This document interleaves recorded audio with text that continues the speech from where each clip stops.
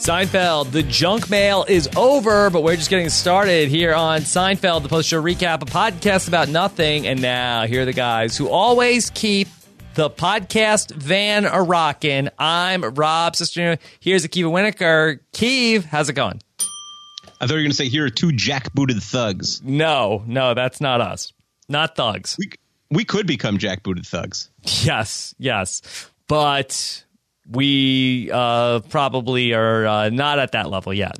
We're not cool enough to be we could be regular thugs. I don't know about jackbooted thugs. I don't even know if we could do thugs. Yeah, we can't pull off thugs. That's true. Right. So that would be a stretch. But we are back once again to talk about the junk mail here from season 9. Put your mail on hold for this one. Yeah, this is the start of the final 20, right? Okay. Episode 161. So we got 160 down, 20 to go. We're in the back 20. All right, in the back 20, and some stuff to talk about here where Jerry gets a van, George's parents are trying to avoid him, Elaine is dating the Wiz. So some fun stuff here today, Keeve. So what's going on with you? In general? Yeah, in general. Oh, I mean, nothing. Nothing? I mean, what would be going on with me? I don't know. I mean, do you have stuff going on that I don't know about? Well, it's the Survivor finale this week, so I just have a lot of work stuff that's trying to get through. Work, but that's not interesting. Yeah, we did the podcast last week. I think it was pretty well received. Oh, good. The takeoff. Yeah, I don't know how to tell how many people listened, but it feels like more people listened. Good. The Hot Takeoff than the other podcasts. Glad there was some buzz. I spent on Saturday. I ended up, my wife had asked me for a while to hold this day. She wanted to have a family day. We ended up going to the Los Angeles Natural History Museum. They had a bug fair. Fair meaning you could buy bugs? Yeah. Ooh, that's bad. And I don't mind seeing the bugs. Right. The option to buy them to me is like a deal breaker. And we went out there. I know boys, my daughters wouldn't necessarily want bugs, but boys like bugs because they're gross. Yeah, my son is really into bugs. And we went out there, and it was fine. It was a good time for a while. As far as leaving the house goes. I mean, how good could it be? And did you bring home any bugs? No. Right, so that's not bad. But ultimately, my wife decided it was time to leave. My son didn't want to. He left hysterical and was hysterical for an hour, a car ride home in traffic. Yeah. So yeah, been there. It's like, what are we? Little kids don't appreciate anything. No, I just am reminded, I could have just been home today. Why did I leave the house? Patrol, he'd have been 10 times happier. He would have been, he cried. Why didn't we needed to get a toy from the museum, and then there was something that he still wanted to see, and yeah, it was brutal. And on top of that, I have I have a very slow dripping water, filtered water, spigot, and it sometimes the dishes back up at my house, Keeve. I'm not gonna place. I guess because I didn't finish podcasting and then do all the dishes in the house. I guess I'm supposed to. And I ended up I was gonna have some water before I left, and I sort of put the glass on the counter and left the water filter spigot open, and then I came home to a flooded kitchen. Ooh, that's brutal. Yeah, it was really one of the worst days of my life. Worst days of your life? No, I mean, certainly of last week. Yeah, the worst days of the last week. It was brutal. Yeah, and then I doubled down and I decided to barbecue for my family, and it really just ended up in my wife just being extremely angry. And it was really the more I'm here with you, the better I'm doing. The safer you are. See, right. Again, my ineptness or ineptitude really helps me because my wife barbecues. I don't barbecue because it's part of cooking. I know it's a guy's thing to barbecue, but I'm past sort of gender labels and stuff like that. I just don't know how to cook. You're too evolved. I'm too evolved to barbecue. Exactly. Yeah. So that's just another thing that I can't get in trouble about. Okay. So again, happy to be back here in the podcast studio with at least a flight of stairs between me and everybody who. Does your door lock? No locked doors, unfortunately. Yeah. That stinks. I mean, it does. I could lock the downstairs door, but then, I at some point there just might be somebody like bashing on the door. Why is this door locked? Yeah, same here. Okay. All right. So let's talk the junk mail. And when is this from, Keeve? So the junk mail is from October 30th, 1997. Okay. Written by Spike Feresten, directed, as always, by Andy Ackerman. All right. Seinfeld opted not to do a Halloween episode in the final run. They could have had a decent Halloween episode, again, airing the night before Halloween, right? They could have really done something. You have, like, ditches, and you have... Yeah. The dark park. You really could have tied it in pretty seamlessly to have, like, a couple Halloween themes. They could have done something. No. Did they ever end up doing anything Halloween related in Seinfeld? Do we have a Halloween related anything in Seinfeld? I don't think so. I don't think so either. Yeah. I'm looking on the Google thread. Is there a Seinfeld Halloween related episode? And they definitely did some stuff. No, they didn't. No, yeah. There's no Halloween mention, really. Yes. According to this one Reddit user, never been depressed. Again, sometimes these usernames are like, it's like 4 words in a row. You could put some capitals in there and help us out. Should be more like AIM, where you only get like 12 letters or 16 letters. Right. Never Been Depressed says they originally considered making The Blood a Halloween episode since it was so dark. I'm not sure if that's canon. He sounds like a reliable source, a random guy on Reddit. Yeah. Although, I mean, just in the time frame, I think, what did we say last week? It was October 23rd. If it was a week earlier, you could have potentially gotten that in the Halloween time frame. Yeah. Jerry Seinfeld only wrote 2 books ever. He wrote Sign Language famously in 1993, and he wrote a book called Halloween in 2002. Okay. And what's it about? It's like a children's Halloween book. What do you have, like 10 minutes and then figure let me just bang something out? Yeah, it's like one of those books where like I got one more book on my contract, so let me just do a greatest hits album. Yeah, my favorite version of that ever is Tony Kornheiser has a book that's I'm Back for More Cash. That's the name of the book. Yeah, that's the best name to any book. Yeah, I think I might have read that book when I was like in sequester for Survivor in 2002. Which one? Jerry Seinfeld's Halloween? No, I'm Back for More Cash. I think that's what I did. I'm a big Tony Kornheiser guy. Did he mail it in? It was just like his columns. Okay. It wasn't necessarily like he's from my neck of the woods. He's a fellow Five-Townser. Yeah, no, he's great. I love Tony Kornheiser. It's just like you have these columnists do this thing where it's like here's some of my best columns, and then that's what it was. But I was a big fan. Still am, but I don't listen to him that often. Who cares, right? Let's go to Jerry is talking on the phone to Fragile Frankie Merman, Keeve. Yeah, really a great one-off character, like an underrated one-off character. So somehow we find out that Fragile Frankie is getting Jerry a sob for doing a comedy show. Does that sound right? Yeah. I mean, Jerry did a 30-minute bit. I mean, he makes fun of this trade a little later in the episode, but like he did a 30-minute bit. Mm-hmm. And 30-minute set, excuse me. And they offered him a sob. It's a car dealership, so they're only paying cost, maybe, but yeah, it sounds like a good deal for Jerry. Sounds like a pretty good deal. I do like the fact that they are immediately calling back, like, what's with Jerry's car? Mm-hmm. Oh, it got destroyed in the blood last week. Like, at least if it was Friends, they wouldn't, it would just never be mentioned again. Yeah. Whereas here, we're at least, like spending 2 seconds to sort of continue the timeline. Yeah, and so Jerry wants to get off the phone. George does a move that says, Chinese food, like, oh, there's my Chinese food. I got to run, which is good setup for what comes up later. Okay. We find out that Fragile Frankie was Jerry's summertime camp friend who was the Summer George. Yeah, I like the idea of a Summer George. You didn't go to summer camp growing up, I think you said, right? No, but I get it. Yeah, I had summer friends who I didn't, because it was pre-internet or like early internet, I didn't think or speak to them from the day we left camp till like July 1st when we came back to camp. Mm-hmm.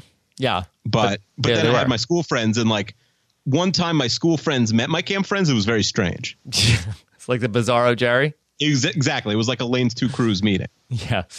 We find out that George had his own summer, Jerry, Whitey Fisk, the guy who snuck him into Last Tango in Paris. George admits that he made him up. Yeah, such a classic George move. Yes. And Jerry says, so you never saw Last Tango in Paris? And it was very erotic. Yeah, I just love that George had a fake summer friend. Mm-hmm. All right. So here comes Kramer. He's had it with these jackbooted thugs, the Pottery Barn. Too many catalogs. Very relatable. Yes. Keeve, are you still getting a lot of catalogs? I don't check the mail. I took the mail key off my keychain, so my wife gets it like once a week. Why'd you take the key off? It was bothering you? I don't like. I didn't like take it Too on heavy? purpose. I just like switched keychains and it's not on there anymore, so I can't even get into the mail slot. Mm-hmm. So it's really up to her, and I don't. And like, it's also a good excuse not to check the mail. There shouldn't be mail anymore. This isn't a hot take, right? Like, there should not be any mail. I feel bad for the magazine people because they'd be the ones left out. Because like every bill should be online, like charity requests should be online, junk mail shouldn't exist. The only thing I can think of is like, oh yeah, what about magazines? The magazine industry. I think it's the big magazine, the magazine lobby. Big junk keeping mail. The mail alive. Big junk mail is keeping the mail alive. Yeah, but like, who is junk mail? The direct response advertisers. Yeah, but they're like a bunch of smaller companies, whereas like the magazines are a couple like major media companies. I'm not sure. I think we need to get rid. Like, no one would complain if there was no more mail. Yeah, I mean, I think this might have been a hot take in 1997. I think they were onto something. Here, 20 years later, a cold take. One pepper. So I think that magazines, though, I feel like are not a big factor in the equation. Who gets that many magazines? Doctor's office? Doctors, dentists. I agree, but what if you cancel the mail? My question is, who suffers the most? Like, magazines can't exist anymore, right? You could be on newsstands. You could have newspapers because you have newspaper delivery men, and newspapers are local. So, like, if you have the LA Daily News and the LA Times out there, wherever you get, I'm sure you get both of them because you're a cultured guy. I don't get any newspaper. Right. But like, everyone who's getting the papers in LA. So like, you have a finite number of people, but like, if you have Sports Illustrated, which is trash now, I still read it every week and it's terrible. There might be like one person in your whole town. So you can't have like a Sports Illustrated delivery man. So it has to come through the mail. It can't be like, delivery service. Or they could do it online, but they're dying to give these magazine subscriptions away. Do you want to know the craziest thing I know about magazines? What? Whenever you see like circulation for a magazine, the way they do the numbers is like, let's say they say like Sports Illustrated circulation is 1 million people. They count how many people get it, which is probably only like 10% are paying full price, including me. But they count how many people. So let's say it's like 100,000 people or 150,000 people, and they multiply it by 7, assuming like the average family has 7 people or something. Okay. They literally average everything by 7. Wow. Yeah. Okay. Who knew? So the magazine industry is there might be like a Madoff-ish quality to the magazine industry. It wouldn't surprise me. All right. So yeah, Kramer is getting a bunch of Pottery Barn catalogs. There's also a GQ magazine with Mira Sorvino. George wants to know if she would go out with him. Yeah. Do you think there's no chance? Mira Sorvino then or now? Well, now I think like you could definitely land Sorvino. Amir points out that like he just dated Marissa Tomei, who at this point is probably bigger or similar to Sorvino. So I don't know if it's so ridiculous. She's turning 50 in September. What's her biggest thing? She has an Oscar for Mighty Aphrodite, a Woody Allen movie. Is it Leia? She's probably best known for Romy and Michelle. Really? She went to Harvard. Oh, so she's smart. Yeah. A little IMD bag action here.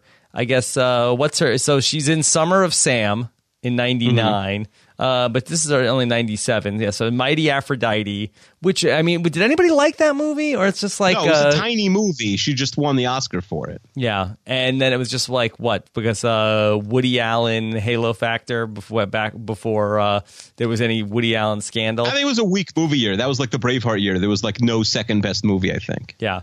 And then... we get to... There's not again, Romy and Michelle. She's Romy. Like, that's it. After that, She, I guess like she was in Mimic, which I saw, which was really bad.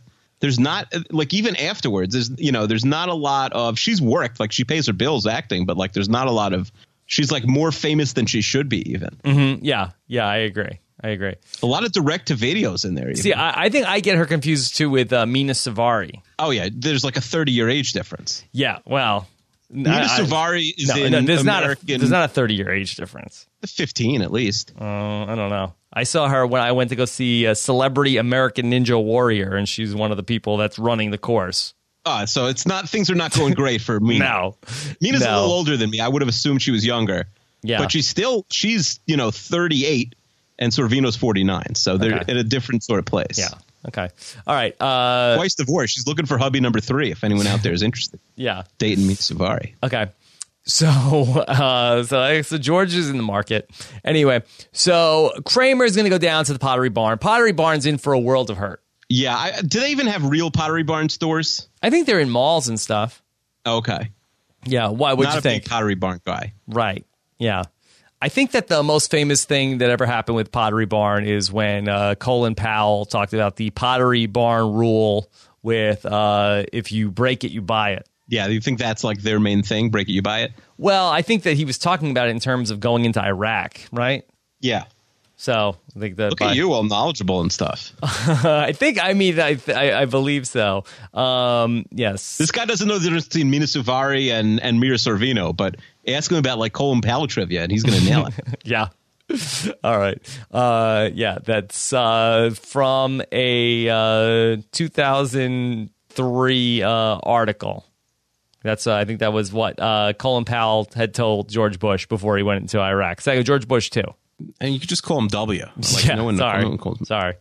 I didn't know the lingo. And George can't go with Jerry to go eat. He needs to call his parents. Now, this seems a little out of nowhere that George needs to do all this prep for his weekly call with his parents. It seems a little out of character. It's believable that he only calls his parents once a week. Mm-hmm. Do you have a set time to call your mom every week, or you speak to her more often than that? No, I used to on the weekends when my dad was still around. That I used to and I had like more of like a normal schedule. I would call like on a Saturday morning or Sunday morning, usually around the same time. But now, like that, I have kids. It's sort of like when I can. Okay. Yeah. No, I try and call my mom every Friday. My dad, I speak to every day online, so I don't feel the need to call. Yeah. All right. So Elaine and Putty are back together. We don't get to see the relationship restart, but they're in the Monks, and Putty says that this is the best okra in the city. Yeah, he says it's really good okra. I like to me all okra's tied for the worst. Yeah, what is okra? It's like green stuff. I don't even know. It's like is it like I don't like it is green. I don't know like what to compare it to. Why would anybody be eating this celery in a coffee shop? I mean, it might have been like a garnish on the side of like a bagel or something. I don't know. What? They're not talking about it like it's garnish. They have fried okra, right? Isn't that a thing? I'm not making that up. I mean, that might be like a southern food. What restaurant is this? It's freaking Monks. Listen, it's a diner. They have everything on the menu. I guess so. But they don't talk about it as a diner. They talk about it as a coffee shop. But it is essentially a diner, no? Like they have all these weird foods. I guess so. Anyway, so Elaine says it's delish. Putty likes to say scrump. Yeah, scrump is short for scrumptious. Yes. He's the only person ever. I like it, but he's the only person to ever say it. Okay. I don't like it. Not good. I think it's funny. Like I wouldn't use it myself. Yeah, I'm gonna start using it. Delish is so basic now that you wouldn't even notice if somebody said delish. All right, so Putty has to leave, and here's this guy behind the lane. He says, "Can you pass the ketchup?" And then Elaine does it, and she looks at him, and we get like this harp, and it's like this guy has like this like intoxicating stare, and Elaine falls in love with him. Yeah, I like the harp thing to me is weird because like what are we looking at? They don't. He's not like the super good looking guy that they're framing. Like it doesn't make any sense to me. This whole storyline from when I watched this episode in 1997, like I don't get anything about what's going on here, where the guy has like this great stare because he used to be the pitch person for Nobody Beats the Wiz. Or I guess it's like them recognizing him, but it doesn't make any sense. It's not explained. He should be a better looking guy. No offense. So should I. Yeah. Is that like it's really, is that what they're going for? Because you know him from somewhere, that you feel like that he's an important person? That's clearly what they're going for, that you're into this trance and you don't know why, but it doesn't make any sense. Yeah, it really does not play for me, anything here with this storyline. Plus, Nobody Beats the Wiz is a real store, but they never had a spokesperson. They never had commercials like this, so I'm not sure why they use the real store. Why they use a real company when they could have come up with a fake one? Right. I just think like the idea of a Wiz, you would have had to like really work hard for like, I guess it could have been anything. It could have been like, you know, King Bob's Furniture, or like there is a Bob's Furniture, right? Like King Bob's, pillow store. Mm-hmm. And then like he walks around with a scepter and he's King Bob. Yeah. I mean, there was Crazy Eddie who used to do commercials. Yes, he just died. Yes, and Crazy Eddie, but I don't think that anybody like I didn't get to see the inside look, so I don't know if there was one on this episode. It was very short. They didn't really discuss the idea of like. I just don't know what the genesis of this idea was. Did somebody run into Crazy Eddie? But he was like an older guy. He wasn't like or did somebody? They may have been there, but again, this is a real company.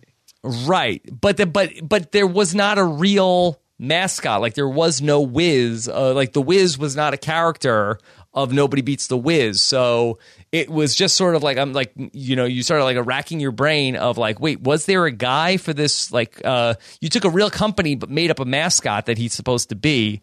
Yeah, Nobody Beats the Wiz. Maybe they liked the idea that there was no Wiz. Maybe they thought it was funny that there's no Wiz. That's a stretch. Nobody Beats the Wiz was the tagline, but there was no Nobody Beats the Wiz character. Right. The theme song was very catchy, though. Mm-hmm. Right. Right? Do you remember it? Yeah. Nobody beats the Wiz. Nobody beats the Wiz. Gonna beat the Wiz. Yeah. Yeah. Yeah. But Best Buy, I think, like murdered Nobody Beats the Wiz. Yeah. And PC Richard and Son has managed to stay in business in the tri-state area. Are they still around? I don't know how PC Richard is still around. They have like somehow like they play that like at Jet games. I don't know. It's like a rallying cry. They still play. Yeah, they still play that song at Jet games. It's crazy, right? How do you know that? Because you hear it from the TV. You hear it on the game. Jet games. Yeah, they do play it. It's you know what it is? They're just like the only thing they have money to still sponsor is the Jets. Mm-hmm. They probably signed like a 40-year, like $100,000 contract with the Jets, and like the Jets can't do anything about it. Yeah. Okay. So a lot of retail store talk in this episode. All right. So George ends up calling up his parents, and that he is getting settled in. And so he has to always start off by telling his parents that they were right. Again, this seems out of character. But Estelle comes on the call and just is like, Chinese food. And Frank gets off the phone. Sorry, George, our Chinese food just came. Really funny. Like, it's such a good, like, immediate callback. And it's obviously so clearly Estelle. And I like that. Mm-hmm. Frank and Estelle are almost like different characters in this episode, that it's almost like we throw out the 4+ years of backstory we have on these characters, and all of a sudden they have like this amazing like relationship that they're attached at the hip, and they just want to spend all their time with each other, and they have this great love life, and they just want nothing to do with George. So you're saying there's a chance for us at some point in like 30 years? Yeah, I don't know. I think this is a really funny idea that George's parents don't want anything to do with him, but it just seems like super out of nowhere. Right. Where does it come from? But again, like if your son was George, maybe one day you'd wake up and be like, he kind of sucks. Okay. So Kramer goes back to the Pottery Barn. He throws like all their catalogs in the store. He says, hey, you like sending out catalogs? How do you like getting them back? And there's like no response from anybody at the Pottery Barn. It's like a timid Kramer who doesn't really go in. Yeah. Okay, so George and Jerry are talking, and Jerry is saying like maybe they did have Chinese food, and they decide that George should go investigate, because where there's Chinese food, there's leftovers. I mean, not for me. I eat everything. You eat everything? There's nothing left? No container? I rarely have leftovers of anything. I mean, they just call me the vacuum cleaner here. Anything they don't eat, I finish. You'll take care. You're the closer. Yes. I am like the starting pitcher and the closer. I go the full game, 9 innings. Okay. I walked around. We had pizza tonight. They made homemade pizza. And like I was kind of full. And then I walked around like my kids are lunatics who don't eat the crust of the pizza. Mm-hmm. And I just ate like 6 crusts as I was like, I just like took a plate of 6 crusts and like brought it back to my office and ate it. Yeah. How was it? Like little kids like slobbered crust. I mean, it was fine. It was good pizza, but like that, that proves I will literally eat anything. I mean, I don't know if that you eat pizza crust proves that you'll eat anything. But I don't like eating from other people, like little kids' mouths. Who knows what's going on there? They go to school all day. Kids go to school when they're sick. So I don't like sharing germs with like a 3-year-old. Yeah, that's not great if you can avoid it. But I risked it because I wanted the crust. So then Elaine comes in. She tells everybody how she's in love. Laney's in love. Yeah, I do like when she calls herself Laney. Yeah, nobody really cares. George is still talking about the Chinese food. And so Elaine says it's like something out of a fairy tale. Jerry has a good callback to say it wasn't Whitey Fisk, was it? Yeah, I like the effect that Elaine knows who Whitey Fisk is insane. It's very fun. I mean, it's a very funny callback to Summer Jerry. And so anyway, Jerry asks about what's going on with you and Putty. So this is beautiful. You, Putty, and the new guy in a big pot of love stew. Elaine says that, oh yeah, Putty. Well, I won't fire him until I see if this new guy can handle the workload. Yeah. Well, thirsty Elaine. Yeah, what is Elaine saying here? That she needs to have sex with this guy? Test drive, yeah, sure. Really? I mean, that's what she's saying. And again, that sure. It's not crazy. You okay? Sure. Again. I mean, it's a little base for Elaine to be talking in this manner, but she shouldn't say it. You're saying? I don't know. You want your women to be a little more ladylike? Is that what you're getting at? I mean, is it out of character for Elaine? Maybe not. Not but really. Again, no. Again, we have talked about Putty, and it seems like the selling point on Putty is not that he's a conversationalist. Sure. That he's a hot guy. He's got Jerry's moves. He's ready to go. Elaine and Putty. So why would you go from like an 8 in the bedroom to a 0?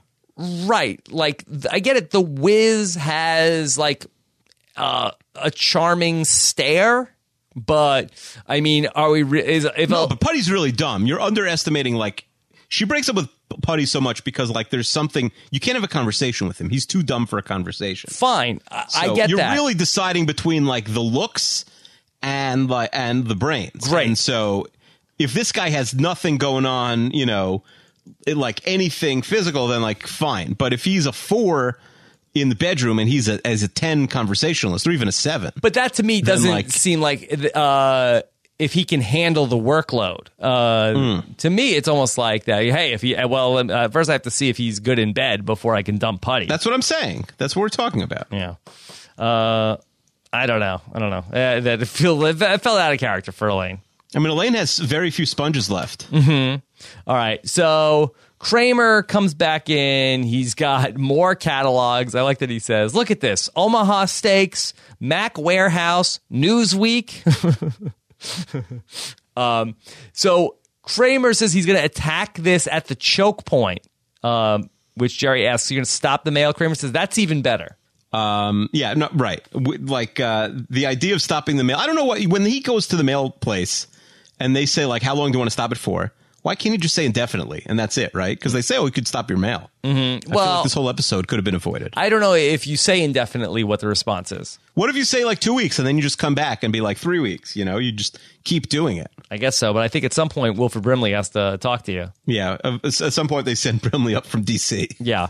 All right. So here's Jerry with Fragile Frankie, and Jerry is asking, where's the car? And he's saying like, hey, don't you remember how cool it was when we used to talk about to always have a van? And Jerry says, well, that's because we were 10, and this is the car. So this Fragile Frankie, does he work at Saab? Why is he involved with this? And I think he works at or owns the dealership. Okay. But But then he realized maybe he must not own it. He just works there, and then he realized he didn't have the authority to promise a sub for one 30-minute stand-up set. That probably earned them like $50. Right. So he is covering his tracks here and giving Jerry the van, or he's really trying to recapture this like 10-year-old fantasy of running away in a van. It's not clear, right? I'd like to think that this van is a lot cheaper than the Saab, although he says the van has 2 miles on it, so it's a new van, right? Mm-hmm. Yeah. But yeah, maybe it's both. Maybe it's like we used to talk about the van, but then it's a big coincidence, right? So maybe he's just a screw up and like he could have bought the Saab, but he bought the van instead. I don't know. It's never explained. Jerry does not want the van. Elaine is saying, no, just tell him you don't want it. And Jerry says, you don't understand. This is Fragile Frankie. And we set up that if he gets upset, he runs into the woods and he digs a hole and sits in it. I think, should I ask the writer this question? Do I have to ask, what's the question? Like, why did he buy him the van instead I don't of the know Saab? how you can answer this question or ask this question in 140 characters. In the episode, all right, Mr. Well, now the names don't cost any letters, right? Mr. Right. Ferriston. Right. In the episode, The Junk Mail. Or Okay. in the Junk Mail. In the junk mail. Why does Frankie, I won't call him Fragile Frankie, Okay. you can't waste those letters. Right. Why does Frankie buy Jerry a van and not the Saab? Parentheses 1/2, close parentheses. Mm-hmm. Also, tweet 2 here. Also, what is Frankie's relationship with the car dealer? Is he a car dealer? See, I think that's getting too much. too long? It's that you can't, like last time you asked him a question, you asked was it a mistake or not about Lippman and Elaine with the peer, and he just responded one word, gaff. Yeah, that how could he respond one or two words to this? Yeah. Like Yeah. he's I only also gonna felt like we're only worth like 10 characters to him. That's right. So All right, so I'm not dying to know. Yeah, this especially one's since not it's keeping me exactly a up at classic night. Episode. Okay. okay, What Seinfeld related keeps you up at night, other than the fact you still have 20 more of these? I have to like go back and take a look over the list, and then we could do power rankings of the most important questions. Okay, fine. Okay. So Elaine sets up, I've got an idea. Why don't you keep the van and get a bumper sticker that says, if this van's a rockin', don't come a knockin'. Yeah, no, it's a good idea. It was like a funny 90s joke. I think it was like a 70s joke, and I think it's getting played here. Well, I didn't grow up in the 70s. I still remember hearing about this in the 90s. Like if someone had a van, you'd make that Right. that pun. Okay. All right. So George does a pop-in on his parents to check in on the Chinese leftovers. Yeah, I don't know about the parent pop-in. No one's ever done a parent pop-in. I think people could do a parent pop-in. I think like you call the parents because you don't know. First of all, you don't know if they're home. I don't know. They're old, Especially if it's the house you grew up in. I think people could do the parent pop-in. The parent pop-in. Yeah. I do have a key to my old house, so like I could always like just pop in. Sure. Do you have a key to like back home? I don't, but I'm sure if I lived in New York, I would. You'd have a key. Yeah. So like the threat is there that I could always pop in. Mm-hmm. Yeah. So I guess my parents should like know accordingly. Like I might just show up, but I won't. Yeah. And then George is asking them about what's going on. They tell him we have to go to a catered affair. What is that? Nobody's ever called anything like a catered like a is wedding, it a bar charity mitzvah. dinner? Yeah. Is it a bar mitzvah? Yeah. I mean, Is it a christening? It's something at a catering hall. Could be a christening. But like, what is it? Why would you call something a catered affair? Because he's making something up. I know, but like make a better. I Yeah. guess like it doesn't lead to questions. If you say we're going to a wedding, George would say whose wedding? Yeah. And the Costanzas don't have any friends, so it'd be hard to lie this one away. Yeah. Well, George says, you're going like that? And Frank Costanza says, it's creative black tie. I mean, it's a good. That's like on his feet. That's really smart, honestly. Yeah.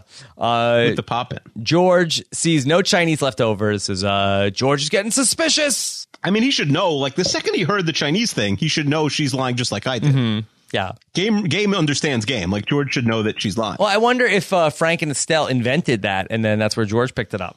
It's possible, but like at this point, George is a liar, and he should know what lies sound like. Yeah. Okay. Elaine is meeting up with Jack, a.k.a. The Wiz, and he's apologizing that he's late. We hear the harp again, and then he's going to the bathroom. Yeah, right. He's very classy about it also. Right. And so Elaine picks up the phone to call Putty to say, hey, Putty, we're through. That's right. So he says, I'm going to be in the can and Elaine uses the payphone to call and break up with Buddy. Like, what is she seeing this guy? Again, yes, she's transfixed. She has like the glowing harp thing. It doesn't make any sense. Like, if they want this guy to be a loser, they should have made him a bigger loser. Like, he sucks, but he's not like a cartoon level loser like he should have been. Right. And like there should be like something that says like, oh, I just feel like I know him. Is like it's so unclear what the attraction is. It's almost like he's like some sort of like a hypnotist. Right. Where he should be like, he looks familiar. I don't even know if you need the harp stuff. Man, I know, and like, is he our old friend? Even if it's just like, with me? You know, he seems so regal. It just seems like he seems like a prince or something where it's like a wizard. We don't know what spell he seems to have over everybody, and we hear that sound effect, which seems to imply that he's charming the pants off people, literally here in this case. Yeah. Okay. All right. So Jerry and Fragile Frankie are in the van checking out the bucket seats there. Jerry's trying to drive it around. They hear the beeping when he's backing up. Jerry is really out on the van, Keith. I mean, who would want a van? Like, parking is the hardest thing in the world in the city. So a van is insane. I hear a lot of millennials are living in vans now. Millennials are living in vans? That's what Tyson told me. Maybe in Utah. Yeah. So not in New York. Nobody lives in a van. I mean, like, I'm sure people live in a van, but not millennials. So Kramer is showing Jerry his mailbox where he's decided to brick his mailbox. Yeah, I don't know how he got those bricks in. It's an impressive job. It's pretty good. And he also like spackled it too. Whatever that means. And so Jerry's going to go down to Jersey and sell his van. But Kramer's warning him against it. You're going to get ripped off at the dealership. Keith, have you ever sold a car? No. My cars always just like die eventually. Like they last a long time and then they died. Yeah. And then you just get a new one? Then you just get a new one. Yeah. But it sounds like a nightmare. It's one of like the things in life I would want to do least. Yeah, it seems like Kramer's pushing Jerry to write an ad, which again, you got all these people coming to your house, which is really, even if you get like a few $100s more, like does not seem worth it. No, but also like Jerry's the type to like hate the idea of driving up to Jersey to sell a van. All right, so Kramer says, okay, let me help you. And Kramer writes this classified ad that he says, for sale, a big, juicy van, and you need to put down interesting trades considered. Yeah, I like this idea. Is Kramer playing the long game on him here since he's going to like try and do the trade with Jerry? I don't know. That might be a better question to ask Spike. I think it's like too intricate. He won't remember that. That's too intricate? Was Kramer always planning on buying the van? Like, that's a yes-no question. No, that's not a bad question. We should just get Spike on, honestly. Yeah. Well, if he would come on, but we'll see. Spike will come on. I assume that he's too big for us. You think Spike is too big for us? I mean, at a certain point, he's still, living off the soup Nazi stuff. At a certain point, he's got to come back down to earth to the common people. Yeah. 17,000 fans on Twitter. Because then we could get him into like explaining the Wiz stuff. Yeah, I think he's got a new show called Car Matchmaker. Yeah, on the Esquire channel. Like more people listen to this podcast than watch that show. No, okay. Well, now you've insulted him. Well, I mean, he won't know that. Like he doesn't listen to. If he listens to the show, he should be writing with answers every week. That would be great, by the way. If like we actually had the writers listen. What if could we like sort of sell it in like when Elaine is trying to get Jerry to go to bed with her and he's like, okay, give me 5 minutes. You could read the paper. Could we say to him like what? Like, will you come on and answer our rapid fire questions? You could be like multitasking. Yeah, we could do that. You could be driving, right? Yeah, a van even if you want. Sure. Is he a van guy? Yeah, Spike Feresten? Yeah. I mean, he probably bought a sweet car after he got the Spike Feresten show, and then it got canceled after like 5 weeks. What was the Spike Feresten show? He got his own like it was talk like show? It was like Fox talk show on Saturday nights. It was going to beat SNL. It was going to beat SNL? Yeah. Well, they were hoping. Okay, so Spike has another episode, the Reverse Peephole, and like then everyone has like the episodes at the end that they just give like 10 credits to. I think for the Reverse Peephole, we're going to try and get Feresten on, and we'll do rapid fire, and I'll come up with questions. Maybe Falconer can help us out. Okay, we'll keep we'll hold our breath for that one. No, I'm going to ask him. Yeah, but that's 7 weeks from now, so I think we can get him. All right, sounds good. That would be perfect. All right, so We then see Jerry is checking his own mail, and that it's Kramer's junk mail is now in Jerry's mailbox. He is going to go down to the post office now, Kramer, and stop the mail. Yeah, but I just want to add, Ferriston retweets a lot of Seinfeld-related stuff, so... And like his hashtag in his bio in Twitter is Seinfeld writer. Okay. All right, so it's not like he's totally over the experience. Okay, good. Well, this sounds like a perfect guess. Yeah. We might have him. All right. So we have Elaine pop in, and she brings Jack with her. The Jack pop in. Yeah, a Jack pop in, and that he ends up even charming Jerry. Well, not literally charming, just like the harping thing. Mm-hmm. Sure. So, but Jerry has that same reaction. I mean, I feel like when they highlight his face, he actually looks worse, Jack. I just don't know what they're going for. Yeah. So Kramer is at the post office. He'd like to cancel his mail. They said, you can't do that. And Newman comes over and he says, I'll handle this, Violet. Nobody's canceling any mail. I like the idea that he goes to the only post office. Mm-hmm. And that Newman, does a mail route, but also works at the counter a lot of the day. I guess that's what mail people do. Yeah, I think you have to get the mail eventually. So maybe he was coming in there to get the stuff. Yeah, but he's not like a counter guy. Right. But maybe there was a lot of buzz about what Kramer was doing. Yeah, the buzz got Newman up from his donuts in the back. Right. And so Newman says, what about your bills? Kramer says, the bank could pay them. What about cards and letters? Kramer says, I've got email, telephone, fax machines, FedEx, telex, telegrams, holograms. Okay. Newman is trying to help Kramer. He says, look, you don't know the half of it. Just get out of here. I beg of you. I mean, Kramer's really 20 years ahead of his time. He's so onto it here. Yes. Maybe not so much with the telex and telegrams, but... No, but the holograms are here. Sure. Yeah. I do like how it's sort of like this Big Brother dystopia I'm not talking about the reality show, like 1984 type dystopia at the post office, where Newman is asked, is everything all right here, postal employee Newman? Yeah, I love that. I love that they give him his title. Yeah. And, Newman's like, yes, everything's squared away, but Kramer's just blurting out, as long as I stop getting my mail... Right. It's like he's embarrassing Newman in front of his superior. Yeah. Back at the Costanza house, Frank and Estelle come back from the quote-unquote catered affair. George busts them. They say, look, we've had it with you. We love you like a son, but even parents have limits. Yeah. By the way, this is really, we had it with you is really funny. Yeah, I mean, this is a very funny idea. The breakups, the firings, every Sunday with the calls, we're cutting you loose. I like that he says what my wife is trying to say. Yeah. After saying we love you like a son, and then he's saying my wife. Is George adopted and we don't know about it? I mean, that would be possible, right? Yeah. Frank says, now, if you excuse me, I'm going to make love to your mother. Yeah, that's gross. Yeah. And we are going to lean into that quite a bit here in this episode. Yeah, let's lean out. Sheryl Sandberg, opposite style.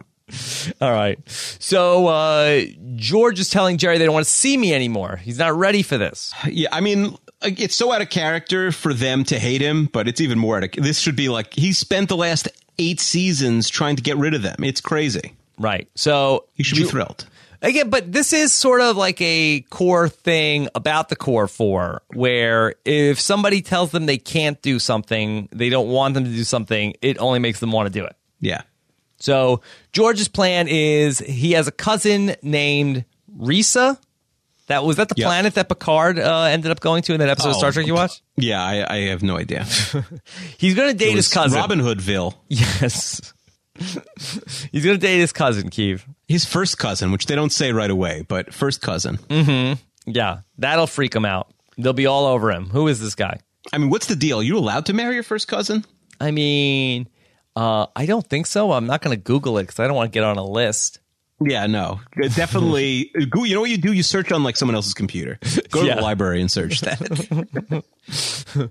Search on Nicole's iPad or something. Where you let them marry your cousin, and then come back and hey, what were you searching? Right? Can I ask Alexa or Siri? You should be allowed to ask people to search stuff for you, right? Yeah, you should Alexa definitely. Alexa's reporting this right back to like the feds. Well, what if you go to somebody's house and then when they leave the room, you could like ask like your questions to that person's like Alexa. Ask their Alexa. Like, are the Alexa questions savable? I don't use Alexa. I bet they. Yeah, I'm sure they are. But if you go to somebody else's house, I mean, I'm sure incognito mode is good enough for something like this. Mm-hmm. I mean, you're not like really going to be on a list for marrying your first cousin. You don't know that. You don't know that. There's much worse things you go. Our like great-grandparents' generation, they all married first cousins. I don't think so. Oh, yeah, they definitely. Back in the day, marrying first cousins. That's all they did was marry first cousins. I think this is... they lived in a little village. They didn't know anybody. Take. I guarantee you, you're like great-great-grandpa Sesternino. Next time you speak to your mom, which apparently is not every week. Yeah. Ask her if she has any relatives who married their first cousin. 100% chance she says yes. Yeah. Oh, yeah. Hey, Mom. I know this is a kind of an odd question, but did any of our relatives marry first cousins? Yeah. She doesn't listen to the show because then she could just answer it. She could just email us. Yeah, no, she's not listening to the Seinfeld rewatch. Ah, come on, Roseanne. All right. So Jerry somehow has a tape of Nobody Beats the Wiz commercials. I don't think it's a tape. What is it? I think it's like an infomercial, and that's why it's still on. An infomercial? That's what I thought about this all day. It's either like a 2-minute commercial. That's why it's still on because they watch the commercial. Then, or he has it on. Maybe he taped a Knick game and it was there, but he would have said that, right? He watches the commercial for like 20 seconds, shuts it off. A link comes in. A minute later, turns it on. He knows it's on still, right? I thought he rewinds it. Maybe you could be right. Yeah, I assumed it was just like one of these long commercials or an infomercial that's like a half hour. But so, why would a store have an infomercial? It's usually like I mean, this doesn't feel like an infomercial. Magic Towel or something, right? I mean, Jerry says to George, "This guy that Elaine is dating seems really familiar to me. I think he might have been a comedian I worked with one time." And he's like fast forwarding like through a tape. I feel like of something. Yeah, you're probably right. You know what's funny is like. The Max, the millennials of the world won't remember this, but if you wanted to hear a song back in the day, unless you wanted to like buy the whole album or something, you had to have somebody come to your house and play it for you. Or what I would do when I was like 12 years old is I had a big boombox stereo player. Yeah. And I would have a tape in. And like the second a song came on that I liked, I'd immediately press on the radio, play and record. Yeah. On the radio. Yeah. And like it would, on K-Rock 92.3. And it would record it, and then I'd shut it off, and then I'd have, you'd always miss the first 5 seconds of the song because you'd have to like run and press the buttons. But then you'd have that song, and sometimes like the tape would end, and you wouldn't be ready for it. But or you could have a friend that had like the tape or the CD, and then you could like record that if you had like one of those things with 2 cassette things you could put in. Right, like I'd go to summer camp, and I'd be like, "Ooh, you have like the new Green Day album? I'll give you like the old Offspring album, and we'll trade for an hour." Mm-hmm. Sure. I'd say like we really grew up in essentially closer to the Stone Age than now. Right. So we see the commercial and we see the guy, Jack, and he's like bouncing around with like a scepter and a crown. And he's saying, nobody beats me. I'm the Wiz. Yeah, I do I like the fact that he's like a goofball in the commercials. One of the funny things about Nobody Beats the Wiz is I remember reading this in the New York Times article when I was a kid. They not only did they not have like a mascot, like there was no Wiz, but their whole like marketing campaign was built upon. I think I even mentioned this once on the show, on the podcast. Their whole marketing campaign was based on the Founders Day sale. They would like everyone, you'd have to go and like buy stuff on Founders Day. They had much better deals, but they wouldn't tell you who the founder was. There was no like face to it. So in the article, I just called up PC Richard or Peter Richard is like, it doesn't make any sense. You have to let the people know you are. Like, we have pictures of the Richard family. It's bizarre. Exactly. It's bizarre that they spent $45 million on advertising in-house, it says, but they would not talk to the New York Times. And they said they were only off the record even answering anything. It was a private company. They didn't even know who owned it. It ended up being a family of Syrian Jews, much like Jerry Seinfeld, the Jamal family. Yeah. But they would not talk about like who owned it or who the founder was, even though everything was like Founders Day sale. And then the article mentions Crazy Eddie, who was sort of like the competition to them, like the smaller competition. Yeah. So you're saying that's why PC Richards stayed in business because because they put a face to the name and there was no Wiz. If what they should have done is gotten this dorky guy to be the Wiz. Mm-hmm. I feel like Kramer would have been a better Wiz. Like Kramer, if you had a company, Kramer would have been a good Wiz. I mean, at a certain point, it would have gone very south. Yeah. You would have lasted longer than if with this doofus. Yeah. When did Nobody Beats the Wiz go out of business? Like I went out of business a couple times. They went to like website only for a while, but probably like the mid 2000s, like 2005 or 6. Yeah. Let's see.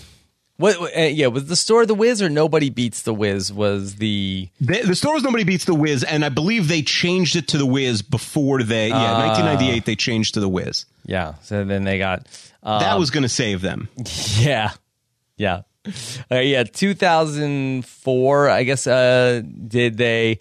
It says online retailer owned by PC Richards. Did they get bought out by PC Richards? Yeah, PC Richards must have bought him out before they. Because the 2003 was last year. They closed in 2003. So Nobody Beats the Wiz. They wouldn't have been affected by the Wiz.com. Their website is a bad gateway. It does not bring you anywhere. Okay.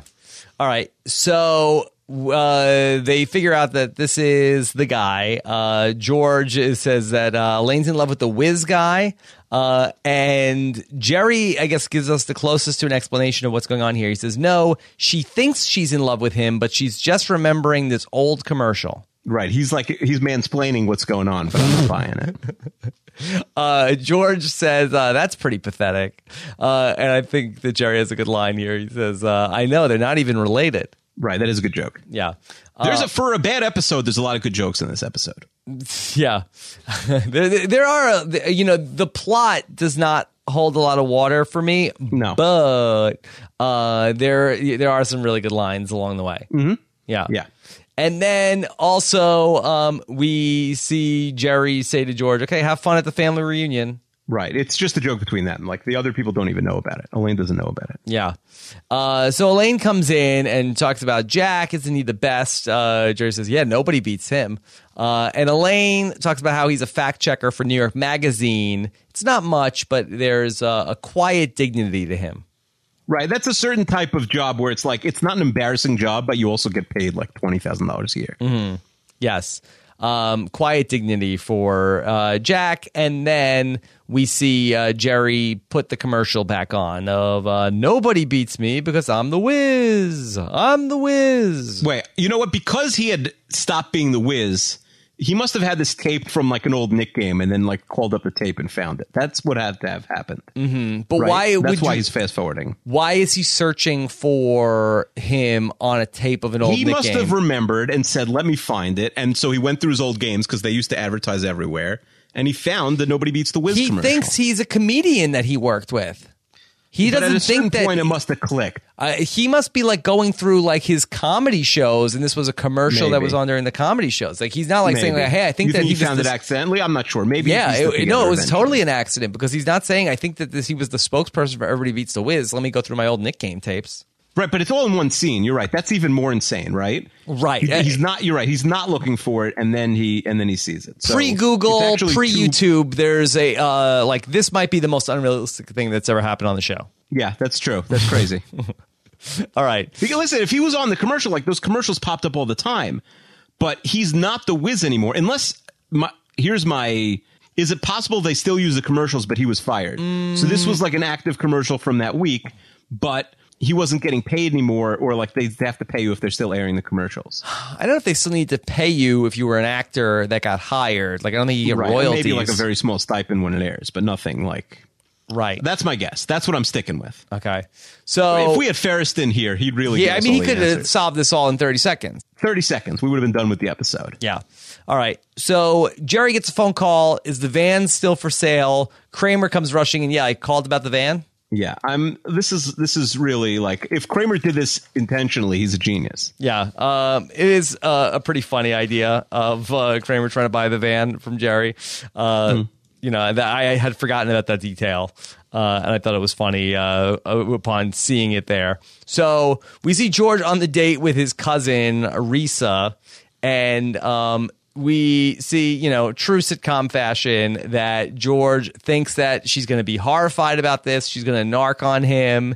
And he says, I always found you very attractive. She wants to know, you trying to borrow money? And George says, no, we should be together.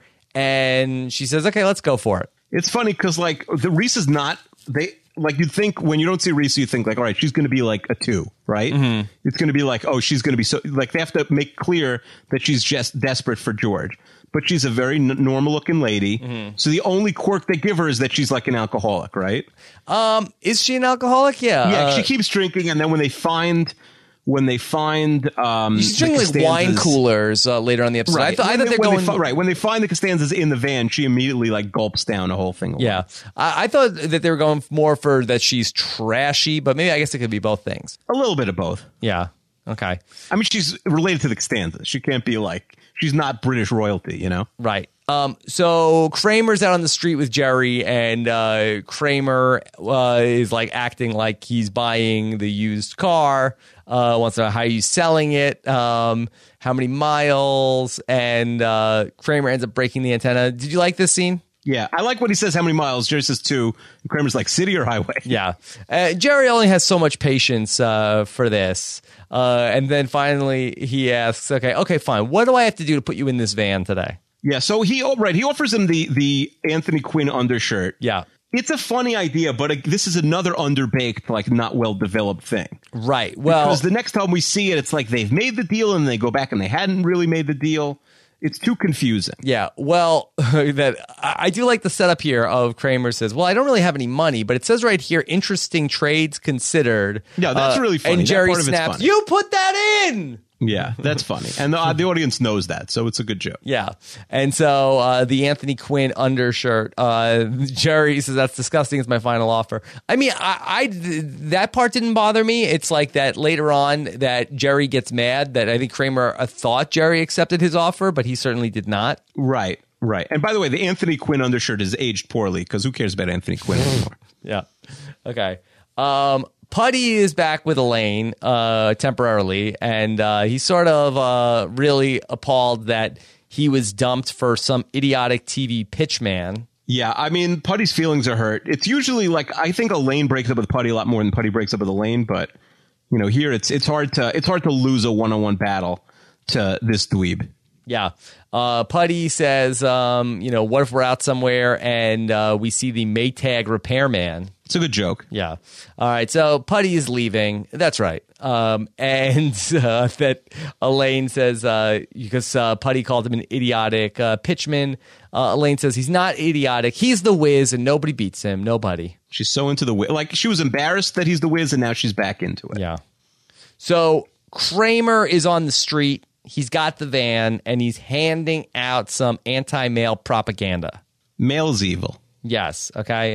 Male blows, he says. Yeah. I mean, this scene to me is like wacky. The bucket is weird. Yeah. Well, explain the bucket. I mean, he has a male dummy with a bucket on his head. Right. A male person, a postal delivery employee with a bucket on their head.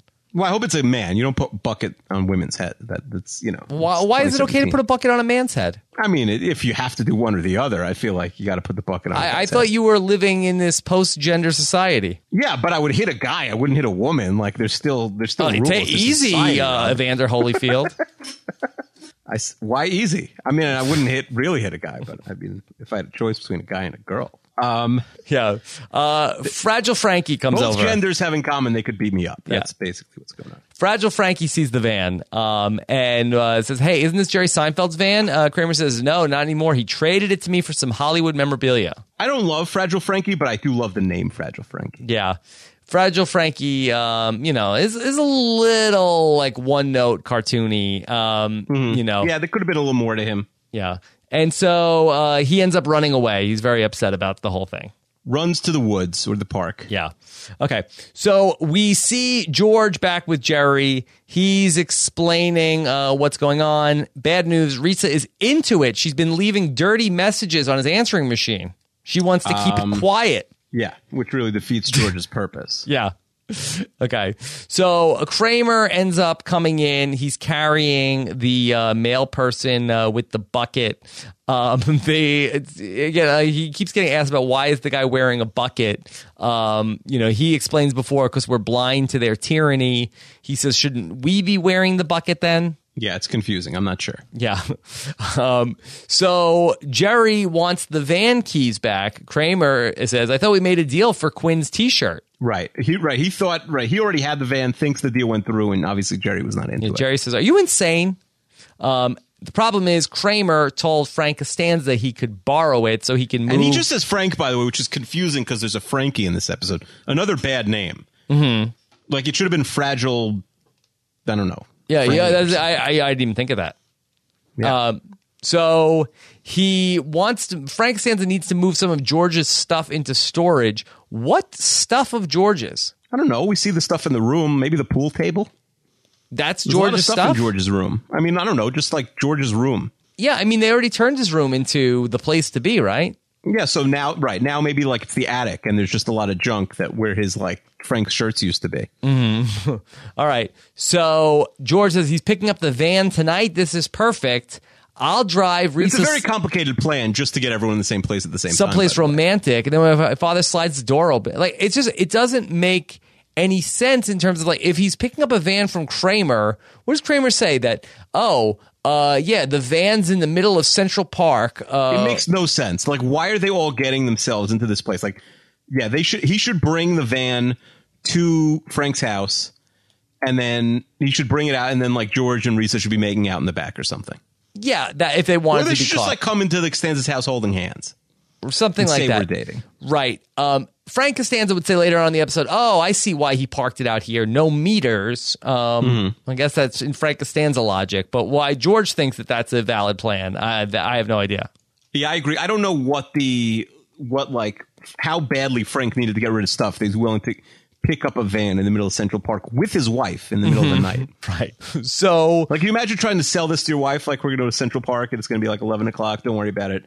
We just really got to get our son's stuff out of the bedroom. Yeah, we're going to move a van. Look, Estelle right now, that her and Frank are deeply in love. She'll follow him anywhere. Yeah, she's a come with lady right now. Like, she's not leaving him alone. Yeah. So Kramer says that Fragile Frankie or your friend came by and he said that he bought the van from Jerry, and then Jerry says, oh no, he's going to the hole in the woods. Yeah, digging the ditch. Okay. So Kramer ends up driving the van. Newman comes up to him and says, like, hey, I have to tell you something. Kramer thinks he wants to talk about the bucket still. He says, no, that here's what's going to happen to you on a day just like today. Somebody's going to come up to you. It might be a male person that you know, and maybe even somebody that you trust, and they're going to try to give you a ride, and then nobody's ever going to see you again. And Kramer's not buying it, and then Newman sees like these like Matrix type guys and says, "Quick, hurry up, let me in." And Kramer says, "Oh no, that's how you said it was going to go down." Now Newman is actually trying to save Kramer here. He's trying to, yeah, but there's no reason for Kramer to know that.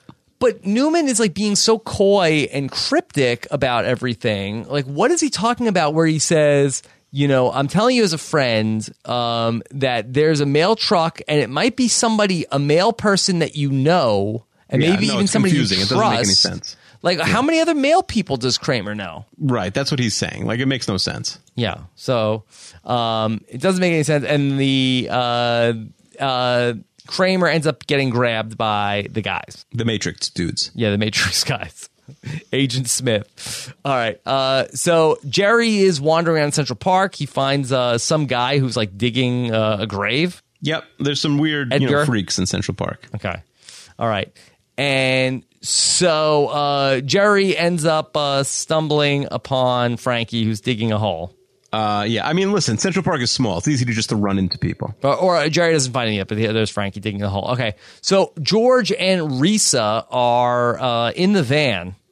George, trying to, like shades of like Marty McFly at the dance in like Back to the Future, waiting for like his dad to come open the car door. Like, okay, let me just, bide my time here. But, Risa is ready to park in the van. Yes, she was ready to. Yeah, he should have stopped short. Yeah. All right. So Frankie comes running up, and he sees Jerry's van. I think this is a pretty funny thing that happens. And he says, Seinfeld's van.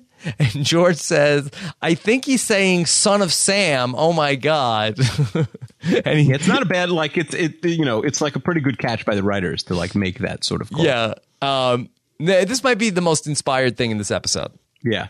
And then Reese is saying, no, they caught him. And George says, I knew it wasn't Berkowitz. And he runs out into the woods. She chases after him. Yeah. Okay. So we see Elaine, and she's back with Jack, who says that they're bringing him back. He's the Wiz again. Yeah. So they're back together, and he's back as the Wiz. And as every pitchman does, like I'm sure Mr. Met goes around with his Mr. Met hat. The Wiz Met. brings his hat everywhere. Mr. Met. Yeah.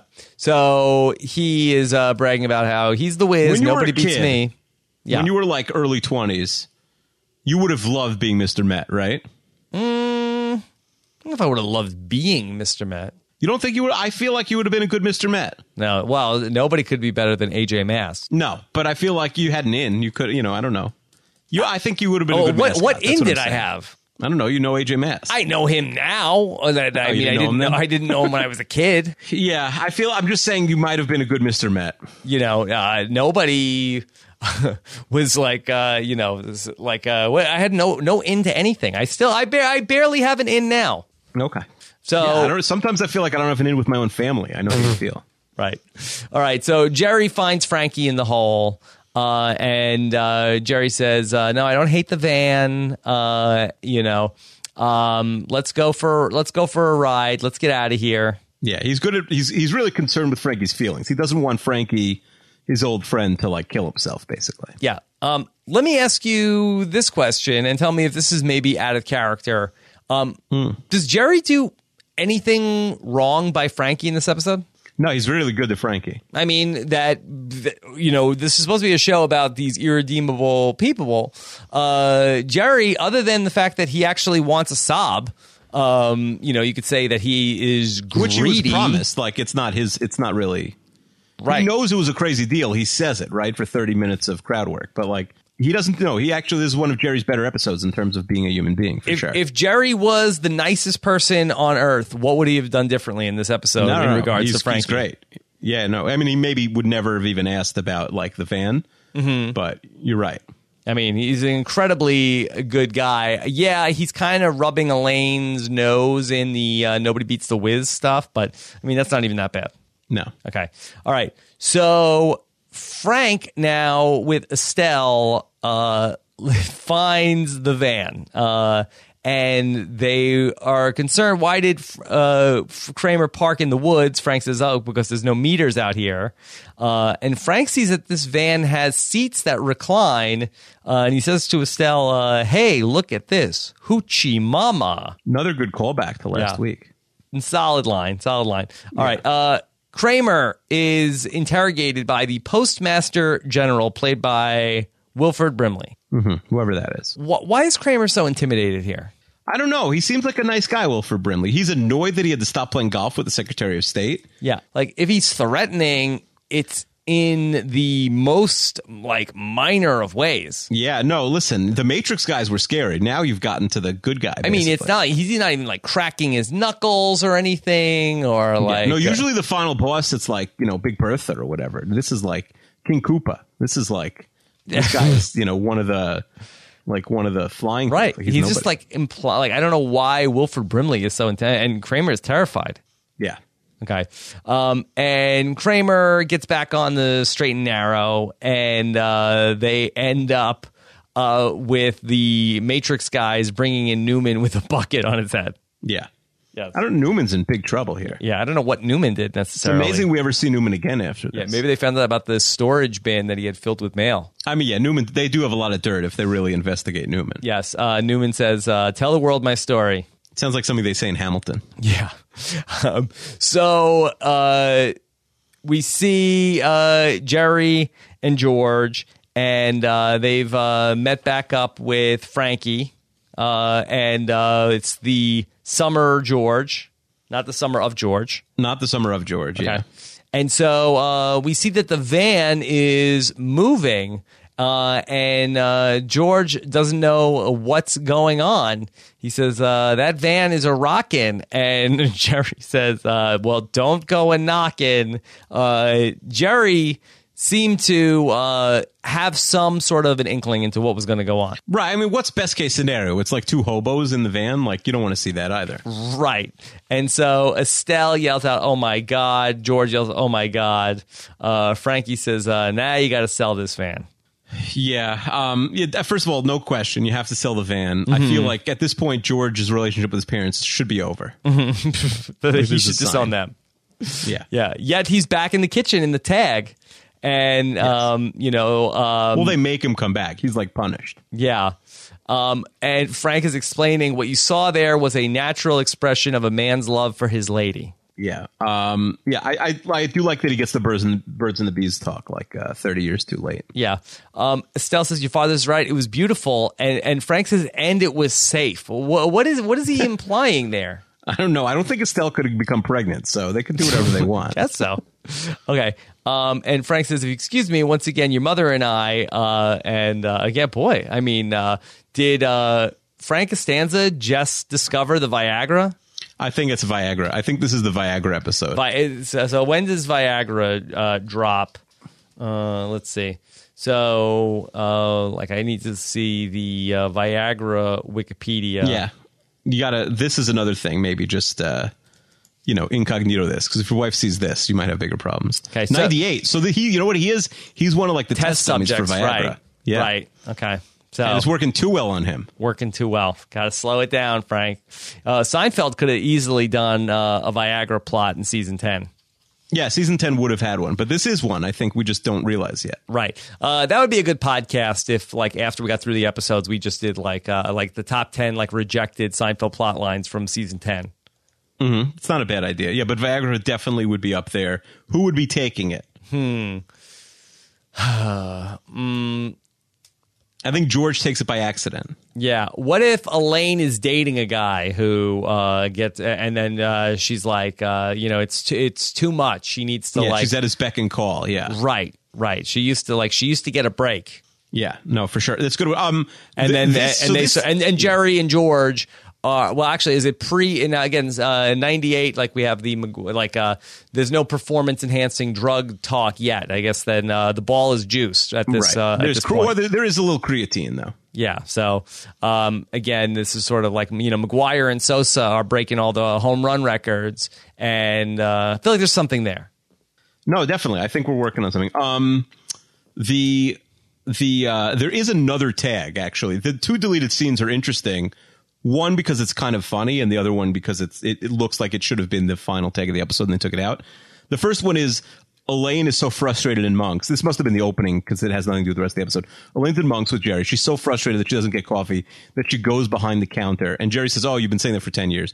She goes behind the counter, pours herself coffee, but then in the middle, Jerry yells, there's a lady getting coffee. And Elaine sort of goes crazy, throws the coffee and hides behind the thing. Mm-hmm. So it has nothing to do with the plot, but it's kind of funny.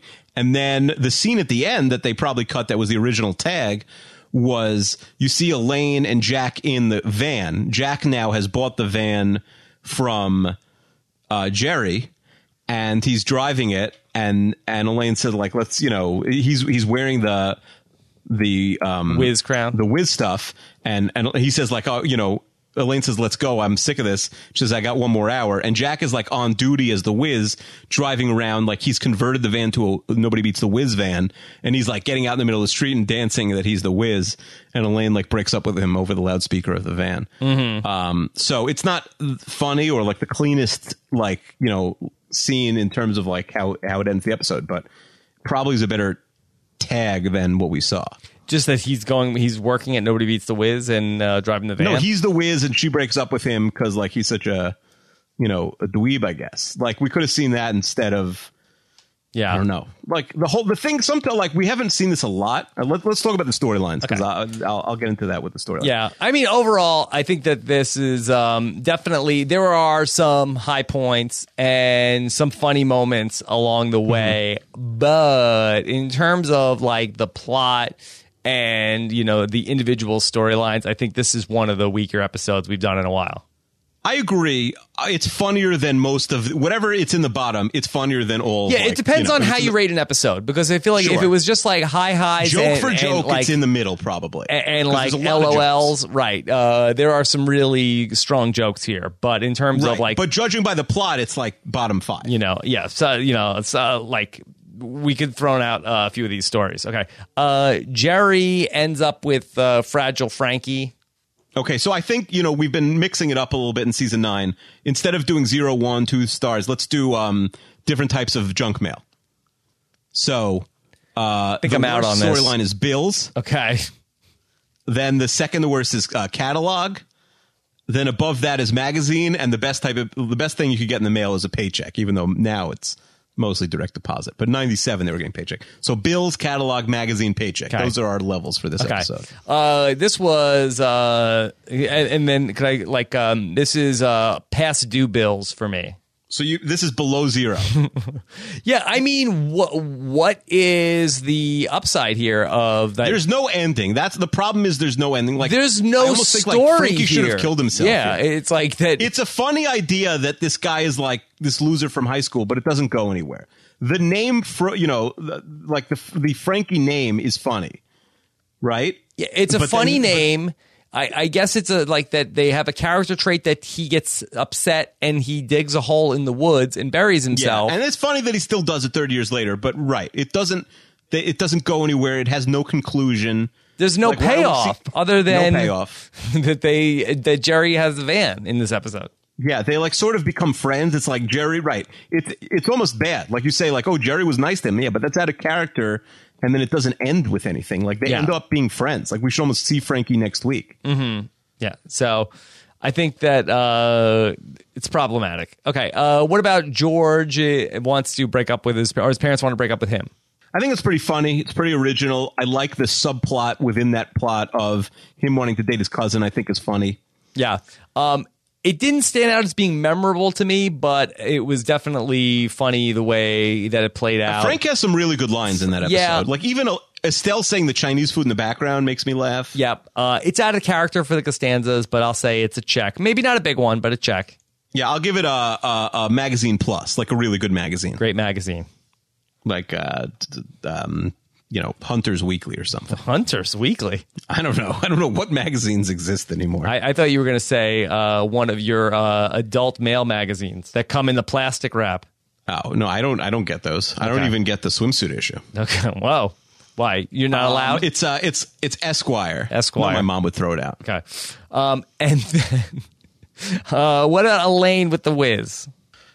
Yeah, the Wiz dancing for 2 seconds is kind of funny. Like her finding out that the Wiz is kind of funny, but the Wiz is a 0. This is a letter from the IRS that you've been audited.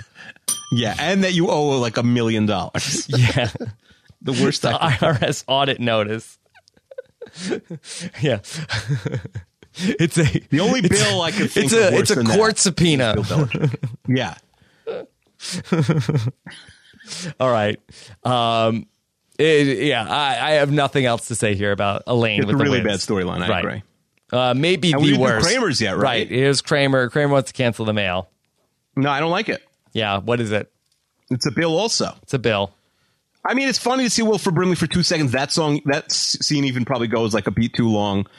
The scene on the street with Newman doesn't make any sense. The scene where he's protesting, like the stuff with Jerry's fine, like where he's like selling the car to himself. That's funny. Mm-hmm. He's sort of tricking Jerry to sell the car. But anything related to the mail is a total 0. It's like a 50-pound junk mail. Not only is it junk mail, it's like a Yellow Pages you don't need. That you also have to throw it out, and you don't have room for it. Right. Oh, I hate getting these Yellow Pages.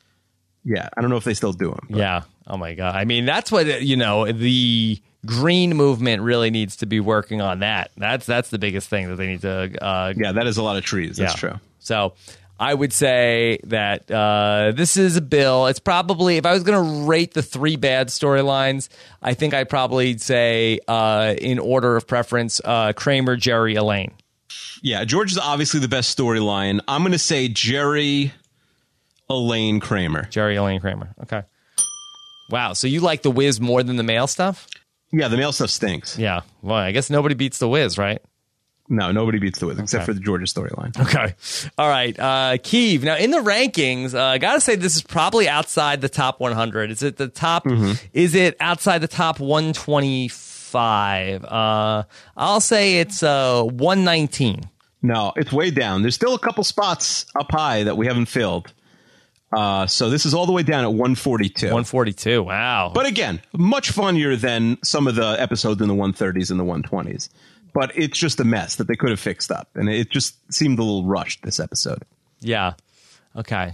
All right. So here we go. And let's go ahead and dive into our mailbag for the junk mail. The junk mailbag.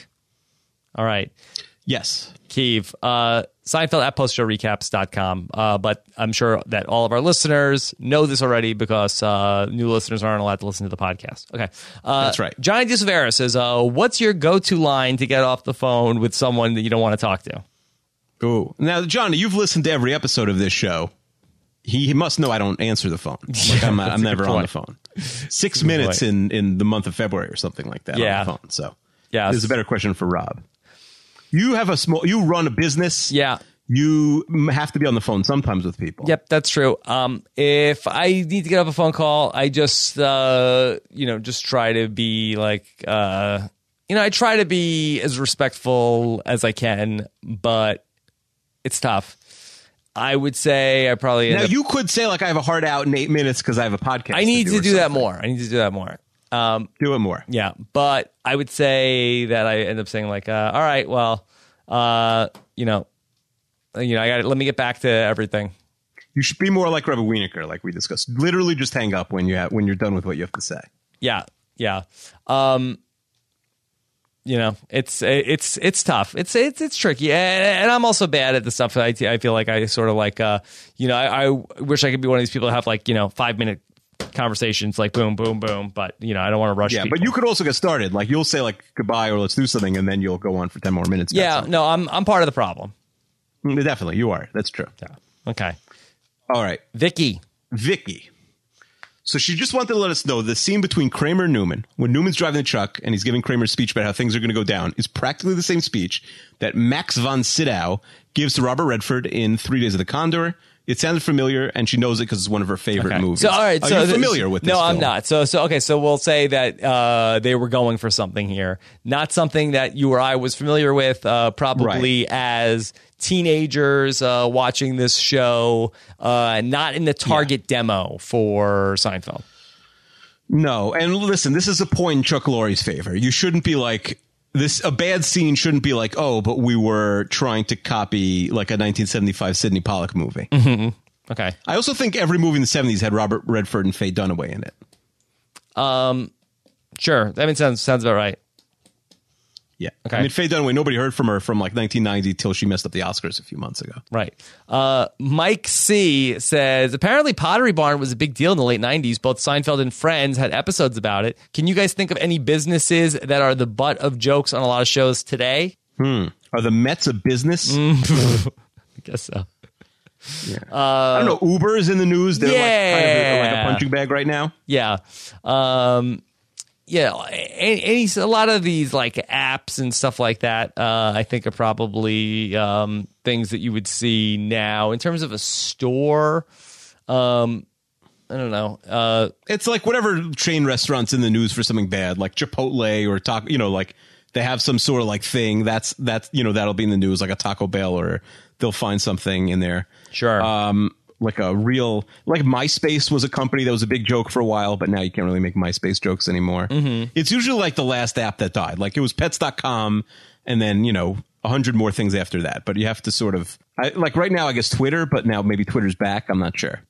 Are they back? I don't know. I feel like the president's on it all day. So everyone's got to be like Twitter is awful, but you're also like an idiot if you're not on Twitter, because like everything's going on there. And like, if you don't like news, then God bless you. But like, if you like news, it's so much faster on Twitter than anywhere else. It's insane to not be there. Mm-hmm. Okay. But you also waste your life there. So it's probably smart to not be there. I'm not sure. Oh yeah. You waste a lot of time there. Especially if you follow 2,500 people. Yeah.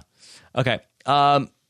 There we go, Keeve. How about from I got that? Don't think that that went unnoticed. All right. Unnoticed. It was there's only 2 people on this show.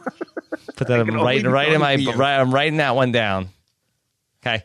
Lindsay says, "What was your favorite shortened version of a word?" Personally, I'm not a fan of preach. Do you have a least favorite shortened word? Yeah, well, in the hot takeoff, I went after "za" for pizza, yes, and "ship" for championship. I have a couple more. I just saw this a couple hours ago. Had I thought about it longer, I would have had like a list of like 100. Because there is words that I see on Twitter that like actually make my blood boil. Like I have to like get up and walk around. Yeah, like what? This one, I'm not sure if this is a shorthand so much as this might be a Britishism or an Australianism, but preggers for pregnant really bothers me. Why? Because your wife... sounds stupid. Yes. Oh, I'm going to give you another one, but this isn't a shortened word. I know we have a lot of Australian listeners. We might not have any after this. Cheeky is a really bad word, and they shouldn't use it. It sounds like when you say cheeky, and you're like, there's certain Australian words that sound really cool. You're so intolerant, Steve. Shrimp on the bar. Cheeky, you sound like, when you say cheeky, you sound like a dork. That's all I'm telling the Australian people. Don't say cheeky. But to you, maybe in Australia, that's like a cool word. I'm the only person who's listening to it. That's me. Yeah. So keep saying cheeky. Ignore this fat idiot over here. That's me. And that's what I'm saying. That's what I said last week with all my hot takes. Like, who cares what I say? I'm just like one random dude on the street. Yeah. I mean, the thing I hate the most is people calling adorable like adorbs. Yeah, I don't like that. I don't like that. That's bad. Stop that. Cut it out. Yeah. Cut it out. Let's see. Abbreviated words on Twitter. Let's see. Emo for emotional, I don't like. Yeah. Like, he's being really emo. Right. I don't like that. Right. Yeah, I'd have to like. But there's also a lot of millennial stuff. Like, I look at my sister's Twitter and I don't understand any word she says. That's what she wants. It's all shorthand. Yeah. So, like, there's a lot of things that are like beyond us at this point. Well, language is dead. It's sad to say. No, we're just like too old to understand it. Is that what it is? That happened fast. Listen, the first thing that made me realize that we're old is like, because I was always like, when we started podcasting about a 20-year-old TV show, our parents heard like Nirvana and they're like, this sucks, I'm out. And I always thought like, I'll give a chance to millennial music, and I will. Like, I'll listen to, Ariana Grande or Mitski or whatever, and I'll give it a shot. And it's fine. Some of it's bad, some of it's good. Mm-hmm. But then the thing that really separates me, I think, from like the real next generation is that they are willing to watch people play video games. Yeah. And to me, that's like a bridge too far because I will never do it. So like that's just going to become bigger than like the NFL and Major League Baseball and the World Cup combined. And we're just going to be on the outside looking in because I'm not going to watch people play video games.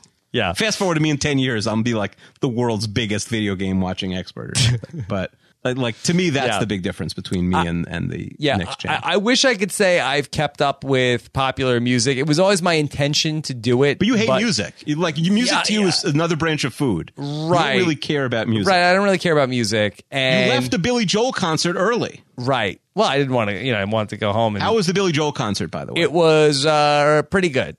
Pretty good. I had some issues. I actually watched it on. I watched a few of the songs on YouTube. Yeah, you don't have to go to music concerts anymore. You just like click on YouTube an hour after. Yeah, it was kind of a cold night. And we were not dressed for like the baseball stadium concert is a tough concert. Mm-hmm. Yeah, you'd much rather be in like the Staples Center for that concert. Right. So it was fine. I didn't love the playlist. I think there was some songs I would have cut and some other songs that I wish were in there. But Billy didn't consult with you about this? He didn't. I like the show better. But Axl Rose was there. Yeah, he was there. I like the show better. I saw him at the Hollywood Bowl in 2014. Okay. Yeah. Mr. Hollywood over here. But that being said, it was always my plan to keep up with the music. I'm not in the car and I'm not in any place where they're playing popular music. Being into music, like knowing a lot about music is a full-time job. It's a lot. Like sometimes I'll have like a playlist of 40 songs to listen to and I'll feel like I'm overwhelmed and I'll like have a long trip or something and I'll listen to them. But it's like, if I like it, I want to listen to it a bunch of times. And then if I don't, I sort of treasure. But think about how long it takes to listen to one song. Yeah. And then like think about how many songs there are, especially now. Like back in the day, there was like 20 bands. Okay. Now there's 100,000 bands. Let me give you a hot take. You tell me if you like this. How many peppers is this take? Okay.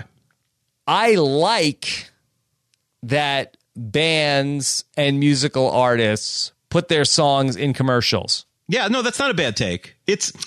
I'm going to give it 3 because that's the only way I'm going to hear their song, and then I hear an original take, but I don't know who you're like, what bridge you're burning there. Because the music guy is like, oh, these artists are all sellouts. They put their song. Yeah, but let them get paid. You know how much money they get for putting a song in a car commercial? And I'm never going to hear it if it's not on a commercial. It's true. And by the way, the people who pick the commercial music, those are the people with good taste in music. And then it gets stuck in my head, and then I say, oh, that's the song from the commercial. Yeah. You Shazam it or something, and you hear it a few times.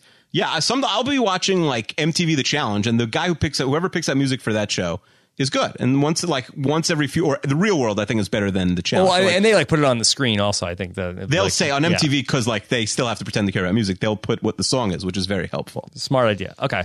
Then Lindsay also says, apart from Akiva's childhood friend correspondent, do you guys ever run into people you knew when you were really young? I'm from a small town, so when I go home, I often run into people I went to elementary school with, and it's super awkward. I was going to say awk. Awk is a bad one. Yeah, that's a bad one. We're going to abbreviate that. Because the only thing we talk to each other about is how we were 8 at the same time, but still feel obligated to speak.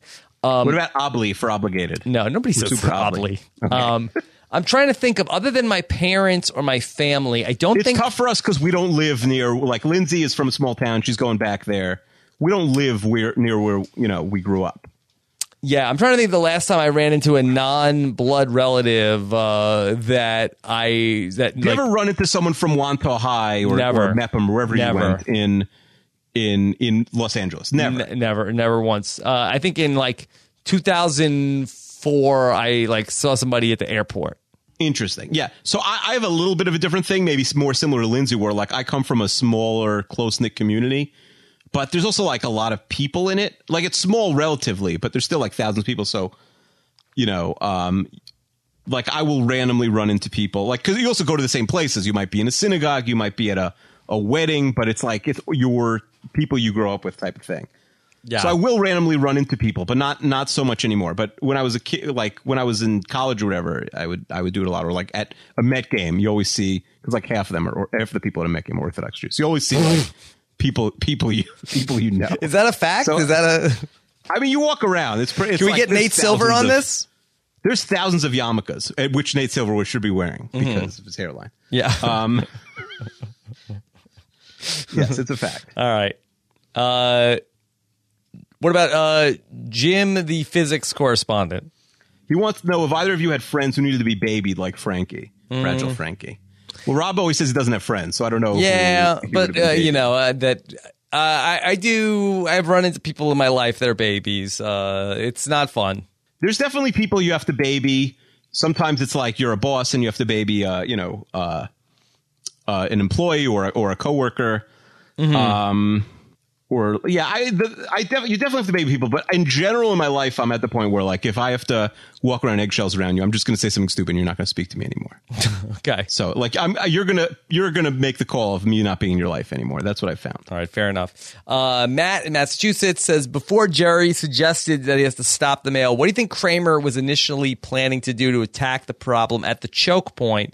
Do you think he'd make banners to protest each of the catalogs like he did to Kenny Rogers Roasters? Right, because he says, I've got an idea, and then he says, you're going to stop the mail, and Kramer says, ooh, great idea. What was Kramer's idea? A bunch of people wanted to know. Yeah. I mean, I don't know what he could do other than sort of go to the Pottery Barn headquarters. Do you think his idea was more extreme? Was he going to firebomb the mail place? I don't know if he was going to do something necessarily with the mail delivery. I wonder if he was going to go to Pottery Barn headquarters. Oh, so he was going to go after the catalogs. Yeah, that's possible. And now, I feel like there's a little bit of a missed opportunity here in this episode, considering that Elaine's job is the sort of writer at a catalog that sends out catalogs. What do you think he should have done? She gets 100 of Elaine's catalogs, of the Peterman catalog. I mean, it seems like an easy way to bring Peterman into the mix. And we've had a lot of Kramer-Peterman interactions recently, so it might work.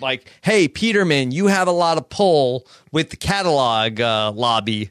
Could you do something about this? Yeah, big catalog is not budging for Peterman. Yeah. Well, maybe you could have do something else. Okay. It's not a bad idea. All right. What about Amir? So Amir says, Kramer identifies the man in his meeting as Henry Atkins, the Postmaster General.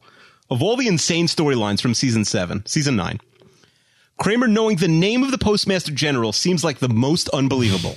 No one knows that. FWIW, the current Postmaster General is Megan J. Brennan. I've never heard that name before. I agree. She probably doesn't even have a wiki page. Yeah. Is that a presidential appointment? Like, does Trump come in with a new postmaster general? I mean, it's government. I don't know if he fires the postmaster person, but I think he can fire it. Okay. It's like you come in, you have a new Secretary of State, Secretary of Defense. I don't think you're like firing the postmaster general in your first week on the job. Well, I think there's a lot of people that thought those types of things. I mean, if you have like a good friend who's like, oh man, this person's been waiting forever to be the postmaster general, obviously you can hook that person up. Yeah. Okay. Like if I became president, what job would you want? Would I want? Yeah. Would you want to be an ambassador? I mean, I don't know. I mean, are those jobs better than the job I already have? I mean, I could get you a no-show job. Yeah. I mean, I think that's fine. Do you want to be my Jared Kushner? I mean, is Survivor still on? Like, I do like what I get to do now. I think you couldn't do all of your podcasts, but you could probably do like a couple Survivor shows a week. Mm-hmm. Yeah. On the side. Yeah. I mean, I'm going to listen. I'm the boss. I'm going to let you do a Survivor podcast. I want to listen to it. I'm the president of the United States. I'm not ready to leave the private sector yet, Keeve. I mean, yeah, the problem with the public sector is I can't really like make you an offer you can't refuse. All right. The thing is the pension that I can offer you is pretty good solid. Pension? So I think you have to take it. You could quit after like a week and probably I could use that. Take that. Yeah, but the pension you're like set for life with those like big time government jobs. Okay. All right. And would you want maybe like if I could throw in some Secret Service for the Postmaster General? Okay. Is like the Hans family is sending you some mean mail and you want Secret Service. Do I have to have a town hall meeting? I don't like how those people go do anymore. Yeah, no, those are disasters. You could do, you know what? You have to have a town hall meeting, but you could fill it with plants, and they just ask you questions about Survivor. Like people or like foliage? No, not like azaleas. No, you fill it with like your fans. Like you tell them like, all right, 9:00 is like the live Survivor podcast. 7:30, I need everyone to show up at the town hall. Mm-hmm. Yeah. Okay. Well, just cheer everything I say. I don't think the Postmaster General has a town hall. Yeah. Well, so it's like what town hall is at or like know-it-alls is at 8, and then you can do it in the same place. You do like the town hall at 9 at Caroline's, and then you just kick out all the nerds who come to ask a question to the postmaster lady or person, and then just like, all right, Survivor time at 8:00. Okay. All right. Keeve, and then finally Chester weighs in to say 9 years in and we suddenly discover Monk's has the best okra in the city. That seems like something that would have been mentioned earlier, like by every waitress every day. What ice cold zero pepper take here by Chester. Yeah, no. And the sarcasm he's trying to pull off didn't work. -2 peppers. You have to give us back 2 peppers, Chester. Who cares about okra? Do you know, by the way, fun fact about Chester, I haven't spoken to him in like 4 days. That's not the fun fact. Are you mad at him? Where he is. No, he just like went to Denver. I think he might be stuck there. Oh, he's with his family? Yeah, he never came back. I have not heard from him. Is it possible that he was murdered? I'm not going to, like, if he was murdered. Not by a stranger. Yeah, not by a stranger, obviously. Like, you mean assassinated? No, I was going to say that the last we heard, his wife was like, she was very mad. Dr. Jen was very mad. Publicly scolding him on a podcast. So if he was murdered and then she's in jail, I'm just trying to think like what of his I would want to like inherit. Yeah. Well, she's definitely a person of interest. She's definitely, I'm trying to think what maybe has a good laptop. Oh, you know what? I want the charts. I want to get his charts. Mm-hmm. Yeah. Well, those are evidence. Yeah, that's true. Those will be held up in court for a long time. Right. Could you imagine in the court case of the Chester murder case that that podcast that we did, the hot takeoff, would have to be played for the jury as evidence? Yeah. Oh, listen, we'd be getting such great publicity for the podcast. Like, I don't think she should murder him, but if she does, it'll be great for the show. Yeah. Oh, I guess the show will be over because I don't know how to tape it. I don't know how. Like, without him, we'd actually get it up. Right. Would you take over as my co-host on 32 Fans if Chester's dead? Once this is over. I have to think about it. Okay, you could think. You could. Also, it's a pretend offer. I mean, that's a life-changing commitment to say yes to. I mean, we do like 30-minute show. This is 2 hours. That's like almost nothing. It's almost nothing, but... Well, by the way, can I tell you another crazy Chester thing? Yes. That I don't know if he's ever mentioned this. He doesn't like being called Chester. Oh, no, I didn't know that. He wants to be called Alex, and I think his wife calls him Alexander. Okay. Like, Alexander when she's really mad. I mean, I'll call him Alex from now on. Not Alex. Well, you should go with Alexander. Alexander? Well, I'm not his wife. He doesn't like Chester. Okay. All right. Well, yeah. There you go. And that's why you do it? One more question from Chester. Alex says, why did Seinfeld go with Wilford Brimley as Henry Atkins for Postmaster General when the real Postmaster General in 1997 was Marvelous Marv himself, Carvin Marvin Travis Runyon? Now, is he being sarcastic here? No, that's, I guess the guy who was Postmaster General when this episode aired was like a really interesting guy. That's what Chester's saying. He must have Googled this. There's no way he knew this. If he knew this, he's a huge dork. He probably knows that Megan Brennan is like the actual postmaster now. Yeah. But I think he's just saying that the person who was postmaster was a fascinating person, so why fake it? But maybe the post office guy wasn't willing to come on the show, so they had to fake it with Wilford Brimley, who's more famous than Marvelous Marv. Yeah. Okay. He also asked, what's Newman in trouble for at the end of the episode, which is a good question. Yeah, it is a good question. I mean, I guess he might have been tipping off Kramer about the plans of the Matrix guys. Yeah, I think they must think he's in cahoots with Kramer. Yeah. So, okay. There you have it, Keeve. Do we have a hashtag? It's got to be one of these abbreviated words, right? Yeah, which one do you like, though? What was Putty's? Putty's was Scrum. Scrum. I think that's pretty good. Adorbs, Preggers. No, go with, let's go with Scrum, or is that like too many rugby tweets are going to be in the mix? Scrump? Does he say Scrum or Scrump? I think he says... He might say Scrump. Scrump. Yeah, he says Scrump. Okay, so Scrump Hashtag it is. Scrump. Okay. Yeah. There you go. All right. And then we want to get back together next week for the Merv Griffin Show. Yeah, classic episode. Very excited to go, move from maybe a clunker this week to a really good one. Very podcast relevant. Merv Griffin himself? No, the idea of a talk show in your living room. Yes, it's essentially the first podcast, the Merv Griffin Show. Yes. Okay. So I'm sure that we will be inundated with questions about if you could do the podcast in your living room, blah, blah, blah. So looking forward to that in 1 week's time. Of course, big thanks to Scott St. Pierre, who edits these fine podcasts. Of course, to Mike Moore, who writes the recap on posterrecaps.com. Keeve, what else? What else is going on? I don't know. I think we're back to a normal time this week for the writers' inners, the mailbag people. Yes. Right? We probably won't be on Monday. Probably not. We're not going to talk for a while now. We're not going to talk for like 9-10 days, that means. Yeah. So it'll be a little bit of a little bit of... You miss me? Yes, I will. Okay. A little bit of a layoff. And so, Keeve, what will be the Mets record over these next 10 days? I'd say they go 3-7. They have like 3 starting pitchers right now. Yeah. I'd say they go 3-7 over the next 10 games. 3-7. Okay. So we'll check in on that. That's being optimistic. Yeah. I'll take the over, but I don't feel great about it. Okay. All right. Great stuff. Check out the hot takeoff on the 32 Fans podcast. What else is going on there, Keeve? Oh, I don't know. Oh, because you haven't talked to Chester. Okay. We don't have a... and subscribe to 32 Fans to see if Chester is dead or not. It's like a good cliffhanger. Yeah, for sure. I'm not going to like tweet if he's dead. You have to actually subscribe. Subscribe to the episode and then see what happens next. I mean, this is a really great like season break type cliffhanger. Better than which girl Ross was going to get. Yeah, no, I should tell him not to tweet if he ever comes back because... Like, he's got to keep the illusion up. This podcast is not going to be posted for a bunch of days. Yeah. All right. Good stuff, everybody. Take care. Have a good one. Bye.